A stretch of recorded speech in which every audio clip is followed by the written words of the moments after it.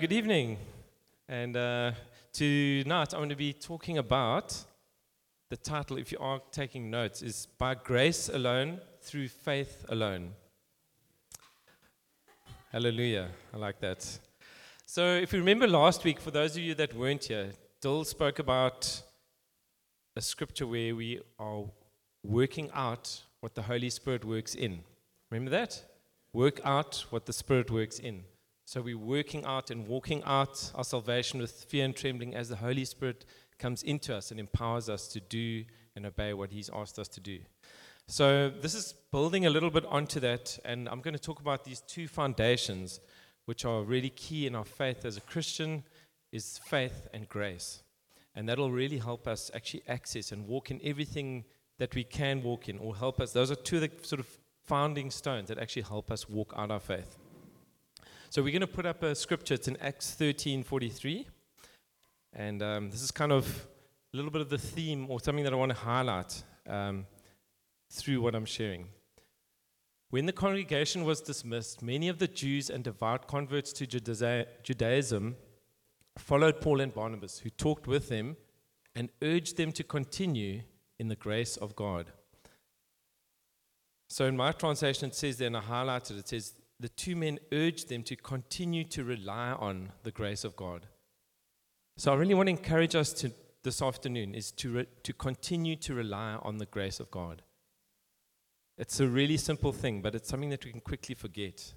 But before we can learn about the grace of God and actually even rely on the grace of God, we need to make sure we're properly secured in our salvation.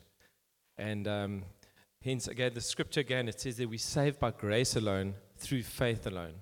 So these things of grace and faith work together in bringing us to salvation, bringing us to a knowledge of who Jesus is, and securing us in the basis of knowing Him, being saved by Him. All right. So let's unpack it a little bit. We're going to have a look at faith. What does through faith in Jesus alone mean? I mean, it sounds like quite a spiritual thing, right? But it's actually quite simple. So we're going to just quickly look at that. So today, Jesus has really good news. He's got incredibly good news for each one of us sitting here. In Acts 13, verse 32, a little bit earlier on, we're going to put that up I think I'm just going to read it in my NLT here. It says here, and now we are here to bring you this good news. The promise was made to our ancestors, and God has now fulfilled it for us, their descendants, by raising Jesus. Sure. Hey? Do you know that Jesus has been raised from the dead, guys? He's no longer sitting on a cross, on a piece of jewelry that we might be wearing. He's left that cross. You see, that cross is empty. There's no Jesus there hanging on that piece of jewelry. And the reality is, He isn't there. He's actually gone up to be with the Father. He's gone to heaven. And that's good news, right? It is incredibly good news. But do we actually believe it, that He's alive personally to us, that He's working in our hearts, He's working in our lives? He's actually alive. And then, so we're going to look at 1 Corinthians 15, verse 3 to 4. I know this sounds incredibly basic, but it's so, so important. For I delivered to you as of first importance what I also received, that Christ died for our sins in accordance with the Scriptures, that He was buried, that He was raised on the third day in accordance with the Scriptures. And it ends there. All right, so Christ died for our sins. It's of first importance. It's so important that it's the first thing, that He died for our sins, guys. We have got a problem of sin, which we're going to talk about just now. And the only way to overcome that problem of sin is actually through Christ, because He's the only way that we can overcome sin. And I don't know about you, but I think you might have got saved. Some of you sitting here might be saved for a long time, but you still struggle with sin. I know I do. It's something that we all battle with. Okay. And what is sin? I mean, if you're not a Christian, you might think, yes, sin, it's such a complicated word. It's 3 letters. But what does it actually mean? Hey? Sin is actually an offense against a religious or moral law instituted by God the Father, in our case, as Christians. We've all heard of the 10 Commandments. Everyone heard of the 10 Commandments that God gave to Moses? Even if you're not a Christian, you probably heard about that. He came down the mountain with the tablets, and on those tablets was written, thou shalt not steal, thou shalt not murder. Those are the 10 Commandments. Hey? We all know that. So, and the reality is all of us have actually, in some way, we have broken those commandments. And we continue to break those commandments. So it's actually, if we are honest with ourselves, we're all sinners. We might be Christians, we might be sitting in church, but we're actually sinners saved by grace. Hey? Isn't that amazing? Just because you park a car in a garage, or you put something in a garage, doesn't make it a car. It's like if you come into church, doesn't make you a Christian. So just because you walk in the door doesn't mean you're now a Christian and you're going to heaven, eh? Do you know that? Just checking. Okay, good. I had an interesting chat with my dad the other day, and he actually said he's booked his place in heaven. And I said, well, Dad, I don't know. I wish I could book my place in heaven. I said, we'll have to talk some more when we see you in person, what that means. So, but the reality is we are sinners, and that's okay, because we have a solution. We have a Savior in Jesus, and that is the good news. He's come to take away our sin. All right, but we try and deal with sin in all sorts of ways in the world. I mean, when I did know God. I got to know God as a teenager, but it was this process of salvation. It was this thing of actually working it out. So I believed as a teenager, and I think probably my kids, I've got to kind of remember who I was as a teenager to kind of understand them a bit better, because I think sometimes I forget that I was also a teenager. Hey?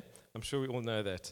But I really believed that academic and sporting success was the way that I would get favor with man. I honestly did. I was at a boarding school, and I thought, you know what, if I did really well, if I came top of the class and I got my colors for sport, people are going to love me. I'm going to be the guy. I'm going to be accepted by man. And you know what? I did those things. I got colors for sports. I did well in my class. And I didn't really get, to be honest, I didn't really get favor with man. I did kind of, but the problem was I didn't get favor with God. And that was the problem. All those things that we do that seem so important to other people for our careers or money or whatever these things are, they don't actually give us favor with God.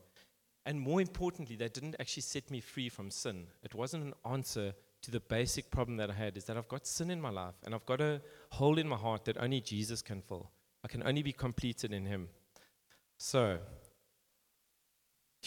in Acts 13, verse 38, let's have a quick look at that, and then we're going to move forward. So I forgot to put my timer on. Does anybody know when I started?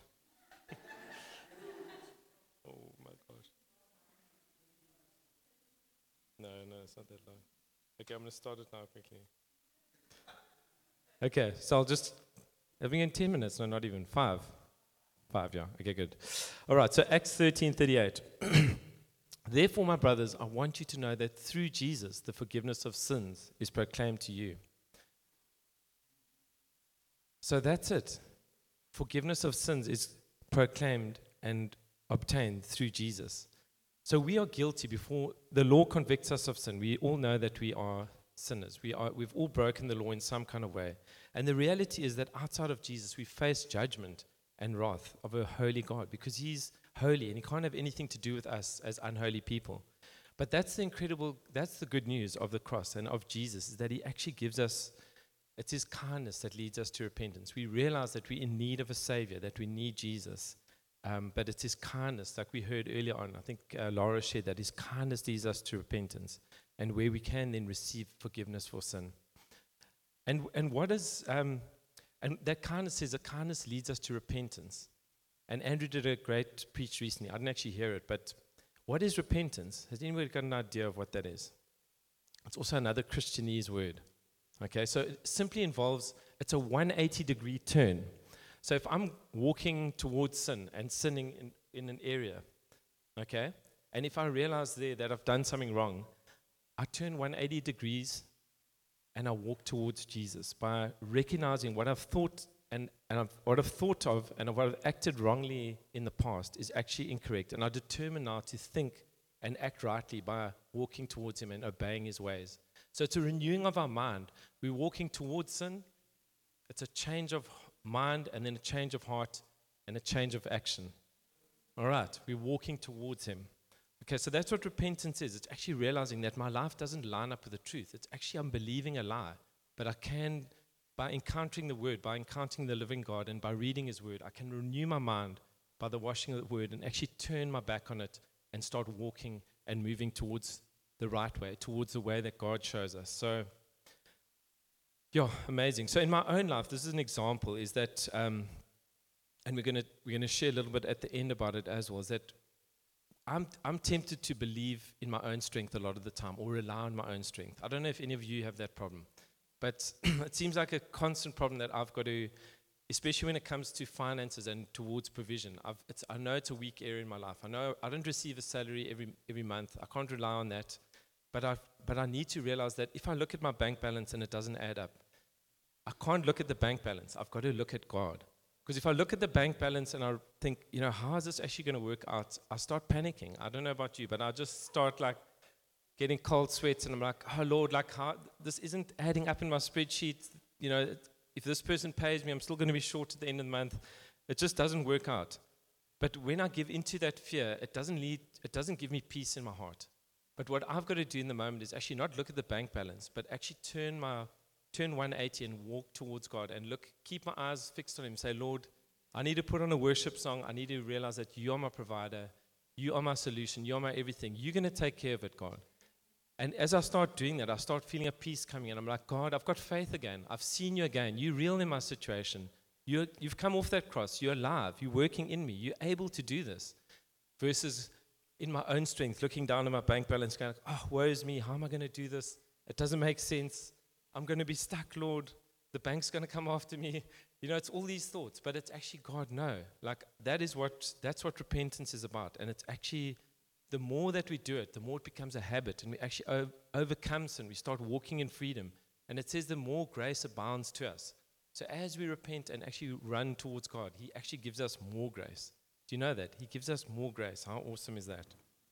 So, do we honestly believe that He can make us pure and righteous in His eyes? That as we do these things, just because we make a mistake doesn't mean we forever fraught and we these horrible people and we these terrible sinners that can never be forgiven. No. The reality is that as we turn to Him, He makes us 100% pure again and free. So in Ephesians 1, verse 19 to 20 is actually such an awesome scripture. We can throw it up there. I've also got it in NIV.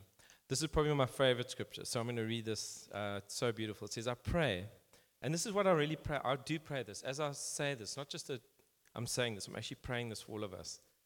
I pray that the eyes of your heart may be enlightened in order that you may know the hope to which He has called you, the riches of His glorious inheritance in His holy people, and His incomparably great power for us who believe. That power is the same as the mighty strength He exerted when He raised Christ from the dead and seated Him at His right hand in the heavenly realms. So maybe we've lost faith in Jesus. Maybe we've lost faith that actually His resurrection power is available to me, Julian Goldswain, or Margaret, or Dave. We actually don't believe it. We're like, oh God, you know what? Maybe that resurrection power is available for a holy woman like Ronwin. But me, who spends days on end in prayer. No, nobody's holy. It's fine. We're only holy because of the work that Jesus did. But honestly, we might have lost faith. We might have lost belief in this God that actually gives us the resurrection power to overcome sin. But the good news is He's able to give us faith. He's able to impart faith to us. And we're going to trust God even later on as we respond to this, that actually God can even give us the faith to believe Him again. He can help us. It says He helps us in our unbelief. And that even faith itself and belief in God is a gift from Him. All right, so 1 Corinthians 15, we're going to just, I'm going to tell you some stories after this, just now. But 1 Corinthians 15, verse 55 to 56. It says here, death is swallowed up in victory. O death, where is your victory? O death, where is your sting? The sting of death is sin, and the power of the sin is the law. But thanks be to God, who gives us the victory through our Lord Jesus Christ. So that's through faith in Jesus alone. That's what it gives us, actually the victory. And now we're going to touch a little bit on the grace of God, by grace alone. So let me just get some water quick.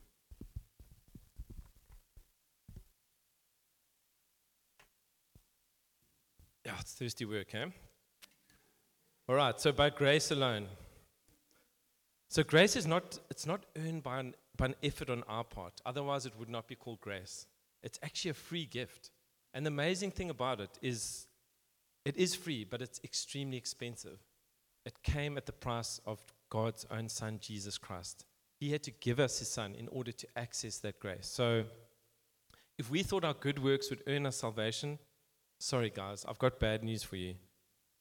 It's not like that. God would then be obligated to pay us our due. But he's not obligated to do it. We can't earn our way to heaven. We cannot earn God's blessings. They're not given as an obligation. They actually flow from his goodness and love because he loved us so much. He sent his Son to die on a cross that would then give us the grace to be saved. So maybe, I just felt that some of us here that we might have actually camped in that place. We might know that we established, we saved, we rooted in God's love, but actually we might not be growing in the knowledge and grace of God. And we're going to have a look at 2 Peter 3, verse 18. You can throw it up there. It says, but grow in the grace and knowledge of our Lord and Savior, Jesus Christ. So some of us might here be going like, you know what, it's good to know about the grace of God. It's good to have head knowledge about that. But God also wants us to know him, have an intimate relationship with him, and grow in the grace and knowledge of God. So we can walk this journey out, not just knowing about God, but actually experiencing his grace. And then, so just to remind you again, he urged them to continue to rely on the grace of God. So maybe, guys, some of us might be going, I know it's a default in a lot of us, is to actually go, you know what, God, I think that I can earn your salvation. I can, I'm sure I'm a good person. If I just do all the right things as a Christian, then you're going to love me and you're going to save me one day and I'm going to go to heaven. But the reality is we can't. There might be areas of life that we're actually struggling in, an area of sin that we actually can't break free of. And that's where the grace of God comes in. It actually allows us to overcome. It gives us the power to overcome sin. All right. So, and then how do we rely on that grace of God? And I'm going to share a couple of stories of my own life. Then we're going to land it there. How do we actually rely on the grace of God?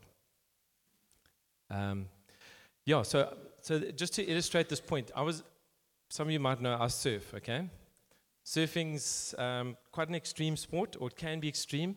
If you surf in Muizenberg, it's normally not that extreme. That's where beginners start.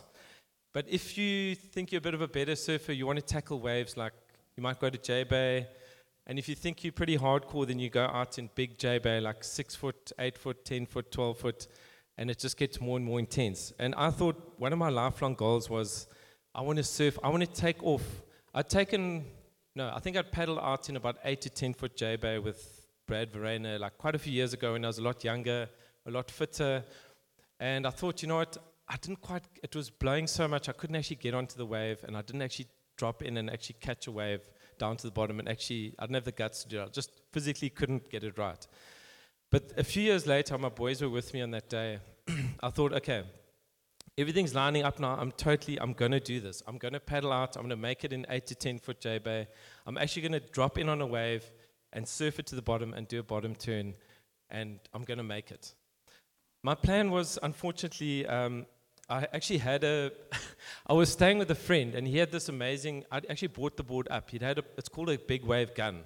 It's a nice longer board. It's about 7'6", and it just gives you that extra paddle power. When you're on a big wave, you need all the power and speed you can get to actually drop in on a wave. If you can catch a wave a little bit earlier, it just makes the drop-in section, is basically when you drop in onto a big wave, you don't have to drop in very late. It means you can start getting onto the wave while it's a little bit more gentle like that. But the problem is that he decided to surf on the same day as I did, and this was the cooking day. He took off work, and I was like, okay, I'm gonna go out with him. But the problem is it was his board, so I didn't end up with a big wave gun. I had a 5'10" fish, which I normally surf at Muizenberg, which is like very gentle waves. It's got 2 fins. It's very slidey. It's like the wrong board to take out in J-Bay when it's going 8 foot. I mean, Dave's just shaking his head. It's like completely the wrong board. Okay, so I knew that I needed the grace of God on that day. Okay, so when I paddled out, I was like, God, help me. I have to catch this wave. And I actually did. I had the guts. I finally got the wave, and it was about, I think, 8 to 10 foot. It was somewhere around there. But it was massive, and it was scary. I mean, I literally was looking down the line, and these guys were just pulling in, and it was like proper barrels. I mean, the guys were just standing, and this wave was just like throwing over there, and I thought, oh my gosh, this is for real. This is happening here. So when I dropped in, needless to say, I didn't look nearly as cool as those guys. I dropped down the wave. I made it to the bottom. I did a small little bottom turn before my fins completely kicked out because I only had 2 of them, not 3 like the other guys. I didn't have a thruster, and I wiped out, and I got completely mauled on the inside. And those of you know J-Bait about that kind of conditions, it's literally like this stream, this water. It's like I don't know what you call it. It's a massive rip on the inside. The water it literally takes you like a train just down the point, and there's just sharp rocks, and it's not fun to get out of that. Once you've taken a wave and you're on the inside, now to get back out is a serious problem. Like I'm not exaggerating, you could get seriously injured or possibly die if you're on the inside. So I knew then that I needed the grace of God, yeah. and big wave surfers actually take a tank. It's called spare air. They actually strap. If you might see YouTube videos at Jaws and that, but it's not as intense as that, but it was pretty intense for me. But they put a padding on them, and it's full of oxygen, and when they go underwater, they actually, if they get held under too long when they're trying to duck dive under the wave or get dumped by a wave, they can actually suck oxygen and not die and drown. Okay, so unfortunately, I didn't have spare air, but I did know that before I duck dive to get back out, I needed to take a massive breath of air. So I was like, breathe, and I don't know, it was God's. I still don't know to this day. I managed to get out the back line, and then I was just like, okay, I'm done. I've caught 1 wave. I'm going to get out of here. I'm not going to try to be a hero. I've made it down 1, and that's amazing. But the point of the story is that when you're underneath that wave or you're getting held under, you quickly realize that oxygen, if you don't have enough of it, you can't survive. Okay, so... And if we, as Christians, if we think that we can survive in our own strength, if we think we can put our own oxygen tanks on, and we think we can walk around, if there's no air in the oxygen, we realize quickly that we've got a problem. I don't know if you guys have realized that, but we generally take air for granted. But as soon as it disappears, and some of you might be in situations like me, when you're underwater, you realize, I need that oxygen. And if I don't get it, I'm going to die. And it's the same with His grace. Like, if we're not breathing that grace in as Christians, we actually can't do what God's called us to do. And it's very expensive and it's very cumbersome to carry an oxygen tank around and keep going to the dive shop and ask them to fill it up. I mean, it'd be really weird if we had to all walk around with scuba tanks and breathe our own oxygen, right? But that's the incredible thing about His grace, is that we can actually rely on it. And yeah, just even my own story as a Christian.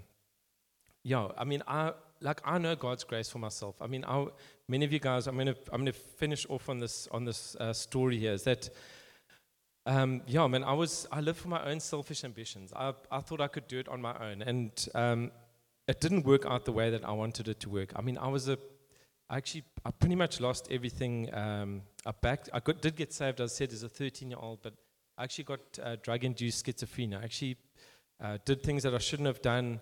Ended up getting locked away in a psychiatric ward, and it was a complete mess. And I realized then, in my darkest hour, I was in Falkenberg for about a year. Well, no, not a year, just under a year. But I realized I needed the grace of God again. And guys, that's the thing. Like, you know what? That might have been like in 1994, but the reality is today, what I'm walking in and what you guys are living in, we still need that grace of God. We still need His power, and we need that oxygen to actually live, to overcome sin. So I really just want to encourage you guys that actually the more we grow in God, in fact, we might think we're actually doing better, but the reality is we're not doing better in many ways. Compared to Jesus, we fall far short. But the incredible thing is that we do have a Savior. We do have this oxygen tank that comes to us. We do have His grace that we can then tap into and actually breathe in and go, God, you know what? I can actually surrender to you again. Like Jeff was saying, we can actually surrender to God and say, God, I need your grace again. I need that opportunity to rely on you.